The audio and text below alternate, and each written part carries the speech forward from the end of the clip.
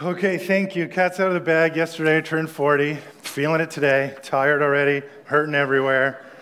It's going to be rough. No, I'm just kidding. Things are good. But I don't know if this happens for you. Is a milestone. In my mind, these milestones come, and they are moments where I just start thinking about my life, and just naturally, where am I at in life? How are things going? Who do I want to be for the next, say, decade as I roll into a new one? And so today, maybe I'm talking to myself. We're going to talk about what it looks like to measure your life and to measure specifically today success in your life. And again, maybe I'm speaking to myself. Happy for you to listen in. And if there's something there for you, that would be amazing.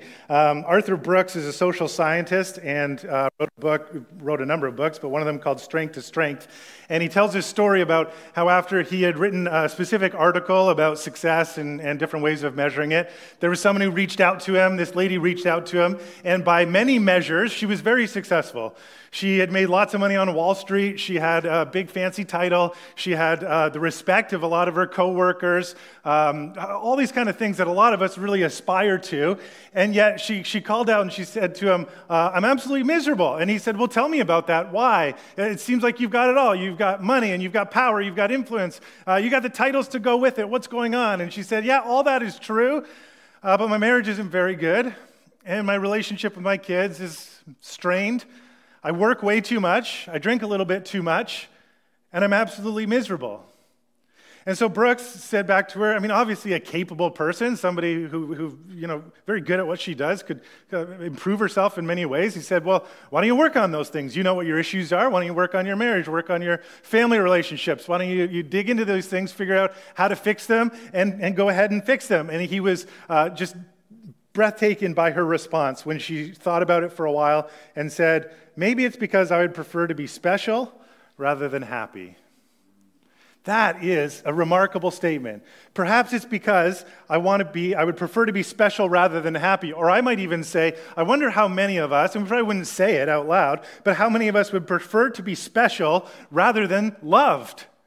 In other words, we want a life where people applaud us, respect us, where we have titles and power and money, and people look at us and go, wow, they're doing really well. Wow, look at all the things that they've accomplished. To be impressive instead of actually being close to people. In Brooks' words, she had objectified herself. She had made her life about creating an image, something that people would look at and be impressed by. And instead of being herself, she had created an object that people could look at and think was really significant. Wow, wonderful. What has she done? It's not new, that phenomenon, although I think a whole lot of us below the surface would identify with something like that. Hundreds and hundreds of years ago, St. Augustine, early Christian thinker and author, he wrote this about himself and about what kind of drove him and his life. He said, I panted after honors, boiling with the feverishness of consuming thoughts. In other words, I wanted more and more. I wanted people to honor me and love me and look up to me and respect me. And that's, I couldn't stop thinking about it. And then not too much longer in the same work, he says, he talks about seeing a beggar on the street one day and secretly admiring him and saying to himself, he was joyous, I anxious. He voiced of fear. Amazing. This great thinker that everybody looked up to and everybody respected. And then he had built this whole thing for his life. And he was so consumed with that kind of life and that kind of success. And then he sees a beggar and he envied him. Thinking, here I am with all of this, but I'm anxious, he's joyous. I've got all these fears, and he's void of care. Begs the question for us that I want to talk about today. What would it look like for you to be successful? How would you measure having a successful life? Who do you need to be to one day look around and to look back a little bit and say, that was success?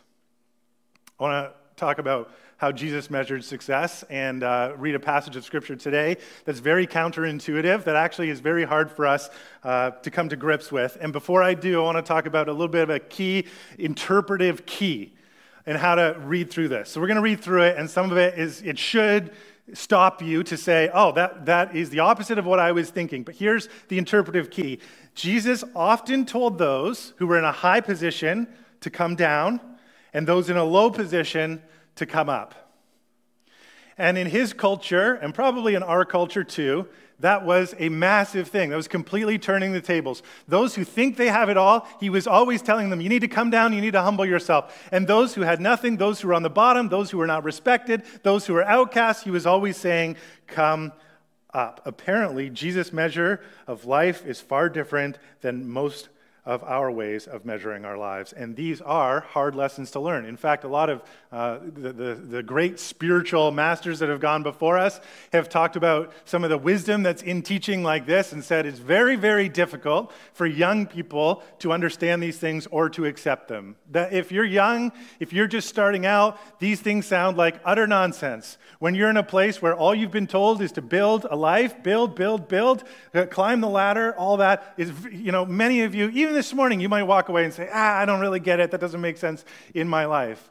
Some have said the older you get, the more likely you are in experience maybe to understand that some of the ways of thinking, then you were younger, you start to mature, you think of things differently. But not everybody grows up in that sense. Not everybody gets it.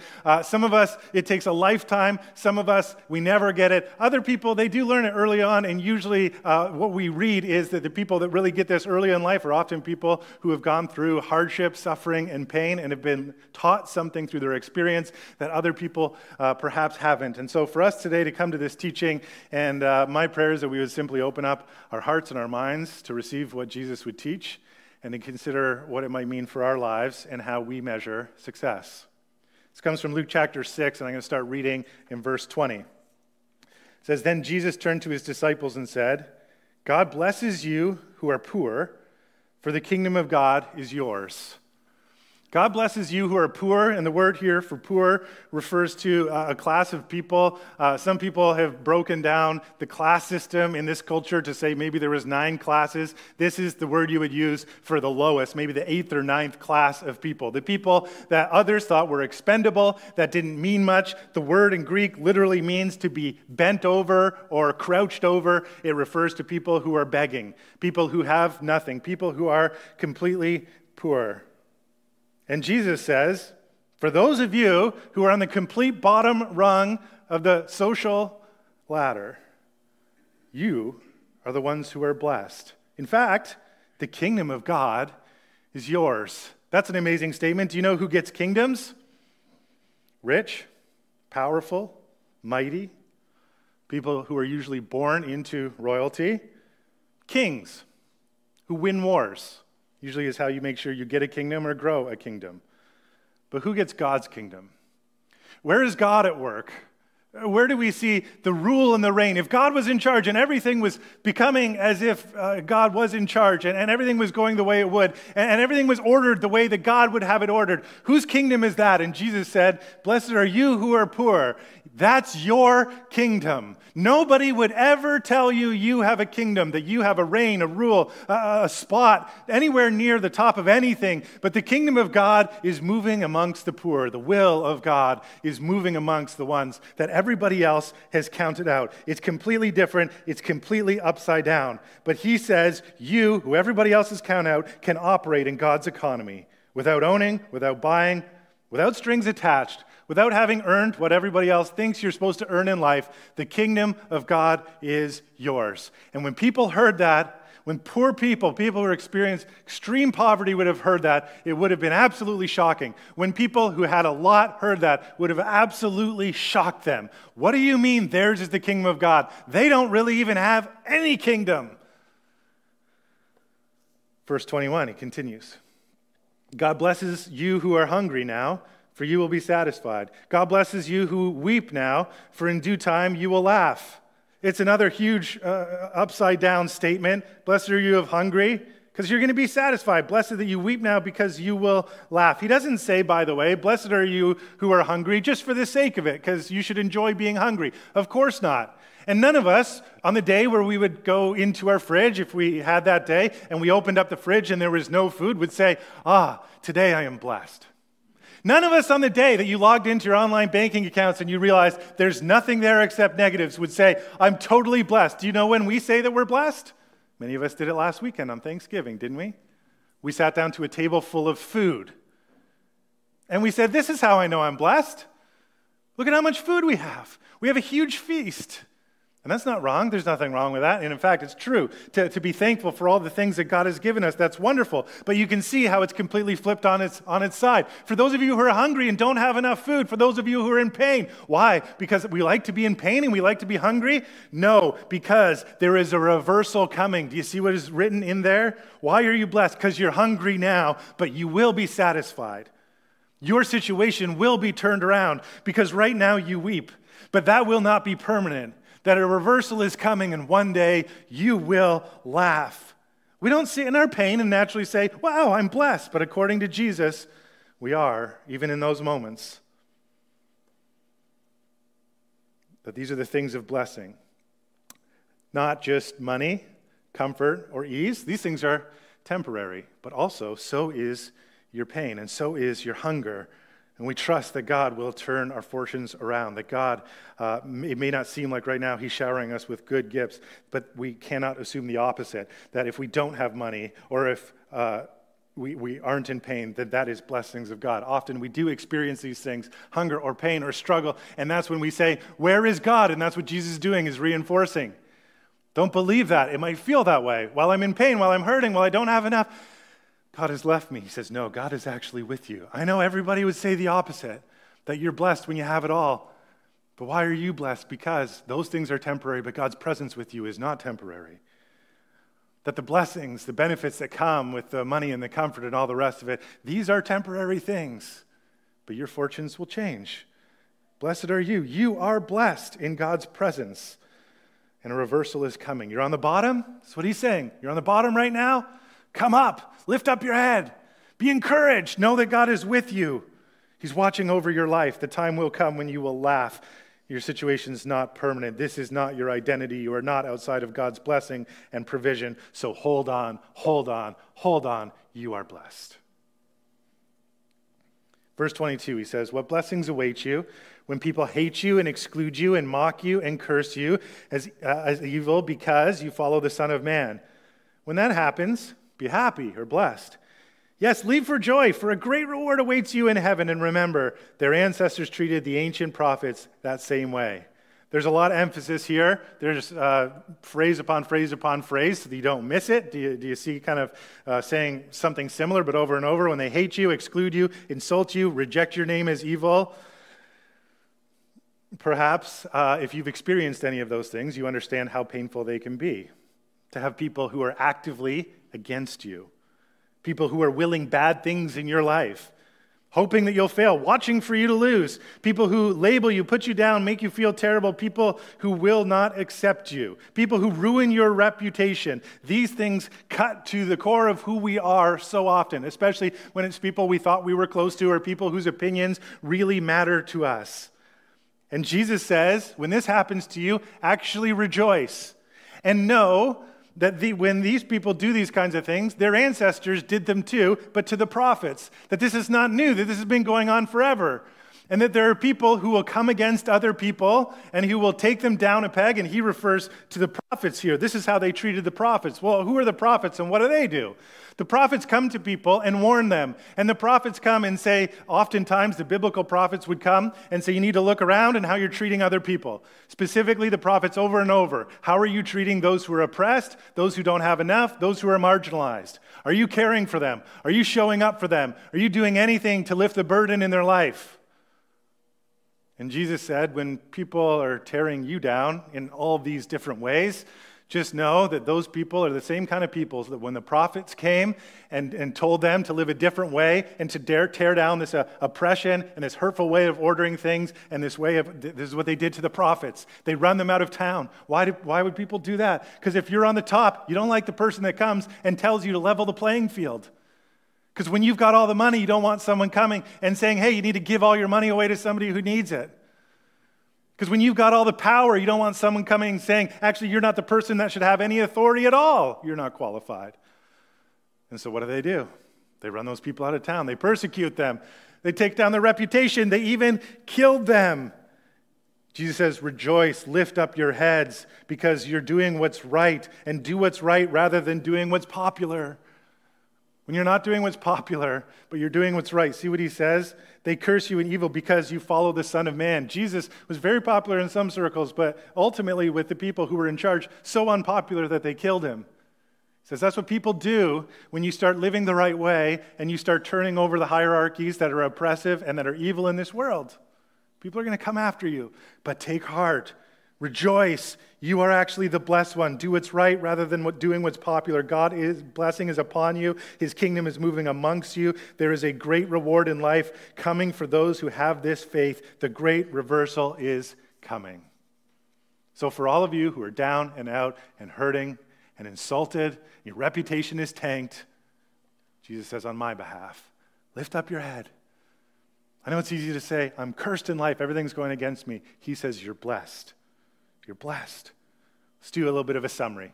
He says, be blessed, you who are poor. You will have a great reward. You think you have nothing now, but you're blessed. You will have a great reward if you are poor. The greatest rewards are not financial, but God's blessing is upon you. Money is limited, but God's blessing is unlimited. Lift up your head. Be blessed, you who are hungry. Why? Because your position is temporary. Your longing and desire will be satisfied.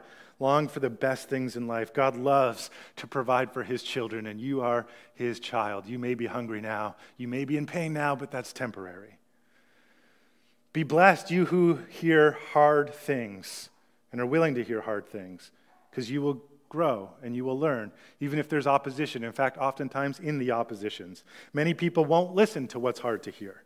But doing what's right is better than doing what's popular. That's what's going to grow you. God is growing you in deep and meaningful ways. Lift up your head, you who are blessed.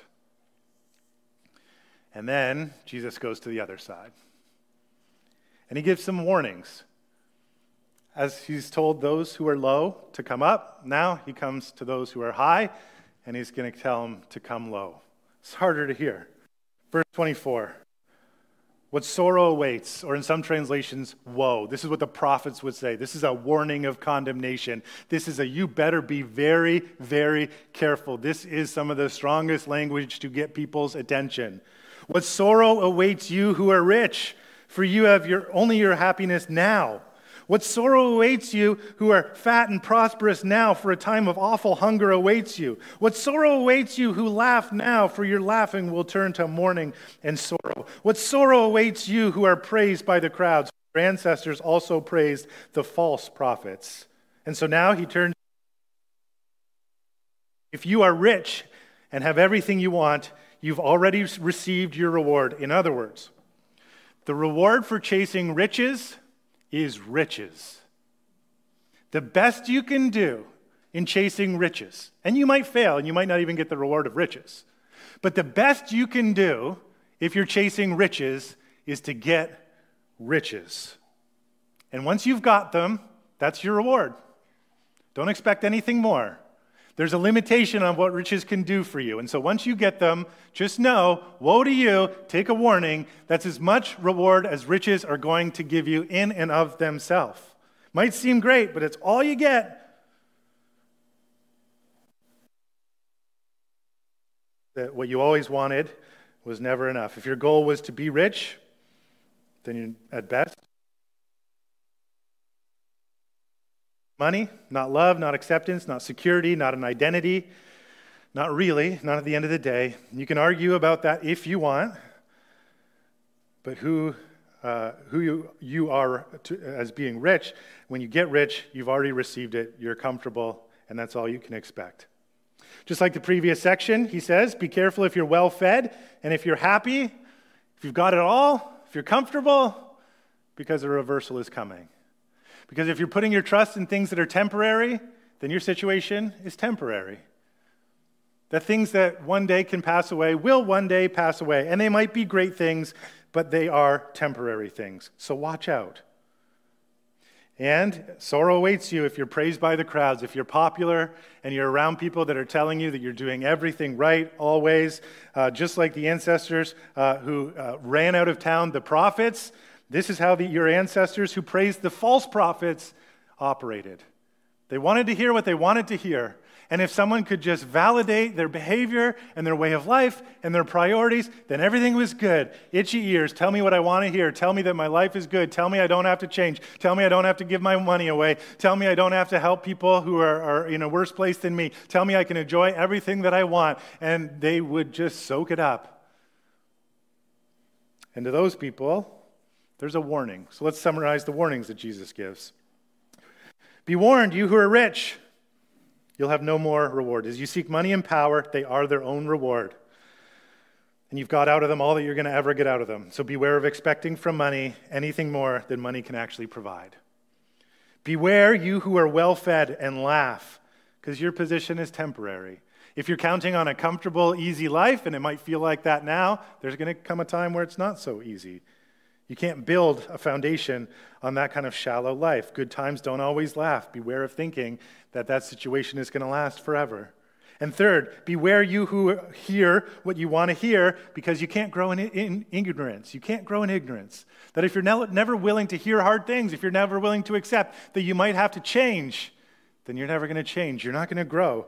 You're not going to move forward. You're going to be stuck. Beware, in the strongest terms Jesus could put out there. Beware. Because Jesus often told those in a high position to come down and those in a low position to come up.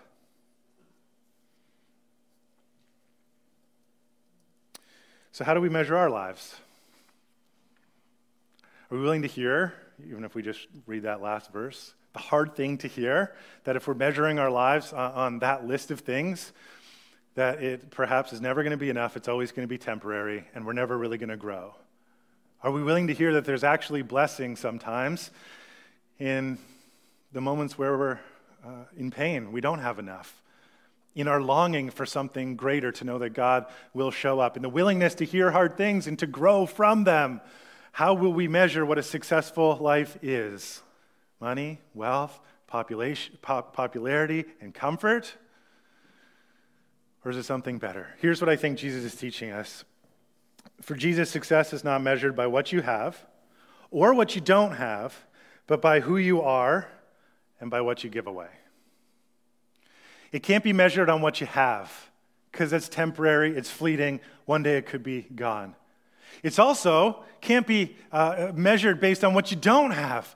Oh, I'm poor. Oh, I'm without. Oh, I'm in pain. Because that's temporary too. But instead, measure your life by who you really are. And who are we really? We're God's children, created to be loved and to love other people. Created right from the get-go of Scripture in the image of God, to be a reflection of God's creative way of bringing goodness into the world, to model His love and to love other people. What if we realize that real blessing isn't what we have or what we don't have, but instead it's found living out of our identity, not that we can find in what we earn, but simply in the identity that God has given us. And then to say, when I live there, everything else, I am now free. I am in God's kingdom. I'm part of what God is doing. His love can flow into me and through me into the world around me. Now I have the ability to say, all these other things that I might have or not have, though they're temporary, I am free to use them for God's kingdom. And the best way that we can use those things in God's kingdom is to do what God does and to give those resources away. And when you read this, I get it. There's a million reasons why you would say this doesn't really make sense. Again, especially when you're young and when you're told that you need to build your life. What do you need to build? You need to build on your education. You need to become, you got letters behind your name.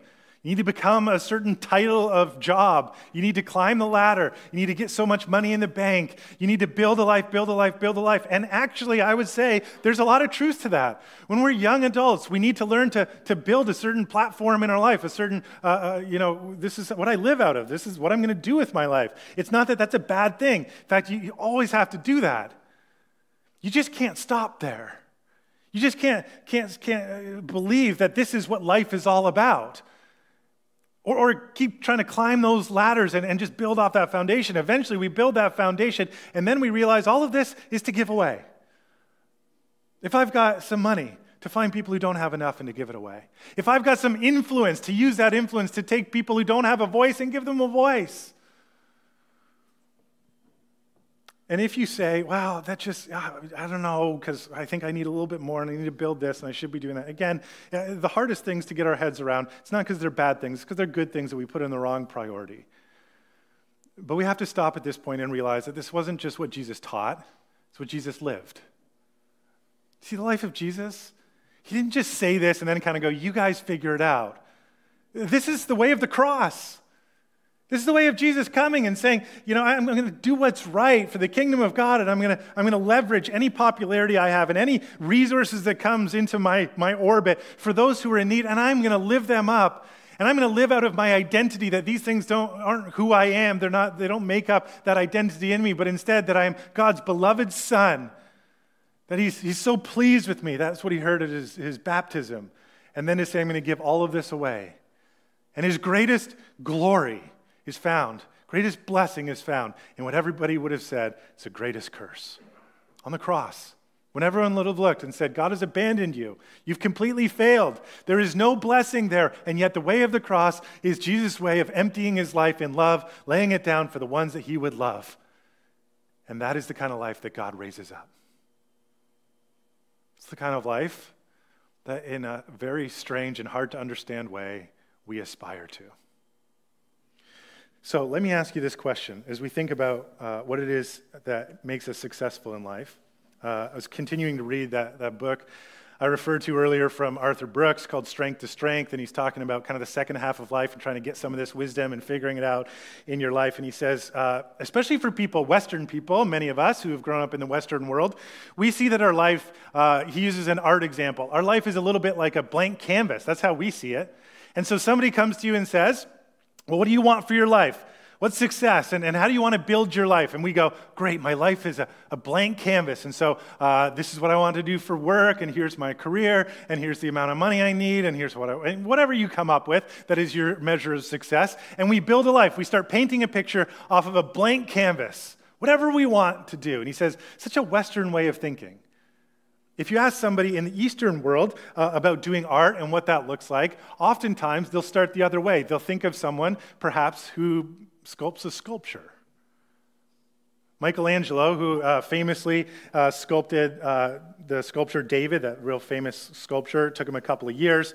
He was commissioned to do it. And this is what he said. He said the sculpture, this is how he sees taking a big block of his raw material and making a sculpture. The sculpture is already complete within the marble block before I start my work. It's already there. I just have to chisel away the superfluous material. It's not that I have to build so that something is there. It's that something is already there. I just have to take away all the unnecessary parts so that you can see what's already there. What if that was true with our lives? What if we looked at it differently? Instead of I got to build up and go up, we say, actually, wow, Jesus is calling me to come down and to chisel away all the things in my life that might be competing with that true version of who I am, and there to live in it. So what do you need, perhaps, to eliminate that which competes with you becoming truly successful? That is, for you to become the person that you truly are, without big achievements, without big titles, without tons of money, to chip away things, to give away of yourself and of your resources, so that what is found there is essentially who you are, a child of God, that you don't measure yourself by what you have or don't have, but by who you are, and therefore what you are free to give away, to just be you. It is perhaps why many of us in our culture work. We work and work and work and work and work to the detriment of our family and our marriages and our kids and our friendships and our relationships, because we feel like we need more and more and more. And what if you needed to chisel away some of those hours to simply be who God has called you to be? We do the same thing sometimes with our children. Our children need to be geniuses and athletic prospects and musical and theater prodigies. And we've got to do something every night of the week so they never miss an experience and they can become all of these good things. And maybe what we're teaching them is you need more and more and more and more and more for people to be impressed. And all these achievements so you can prove to people that you're something, but maybe what we're teaching them is how to objectify themselves. Instead of saying maybe in this season we need to chip some things away to be together and to love each other and to do what's most important together. Maybe Life isn't about building up to success with money, popularity, titles, and applause, but chiseling away anything that competes with the person that we are created in God's image, loved and equipped in order to give our lives away. Let's pray to that end. Let's pray to perhaps aspire to what a real life is in God's kingdom, a life following Jesus, even following him to the cross of self-denial, and ultimately to real glory, the glory of God. And so our Heavenly Father, we take this challenging teaching of Jesus, and yet, God, I believe for many of us it finds a way into our heart because we know that other ways of measuring success simply haven't worked for us, not ultimately. Today, would you give us courage to eliminate things that perhaps are just distracting us from being the people you've called us to be? Would you help to free up the resources in our lives, whether that's our influence, whether it's our finances or our stuff, whatever it is, God, that we might be holding on to, that we think is us, is our identity, would you help us to give it up and instead to trust you and then to give our lives away? I thank you, God, that Jesus shows us what it looks like, that he has given us the great gift of himself, that he gave us himself. He showed us what it looks like to live in that profound kind of love. God, help that love to take a deep root in our lives such that we would live it out and to depend on you for our identity, who we are, and all that we can give away. In Jesus' name.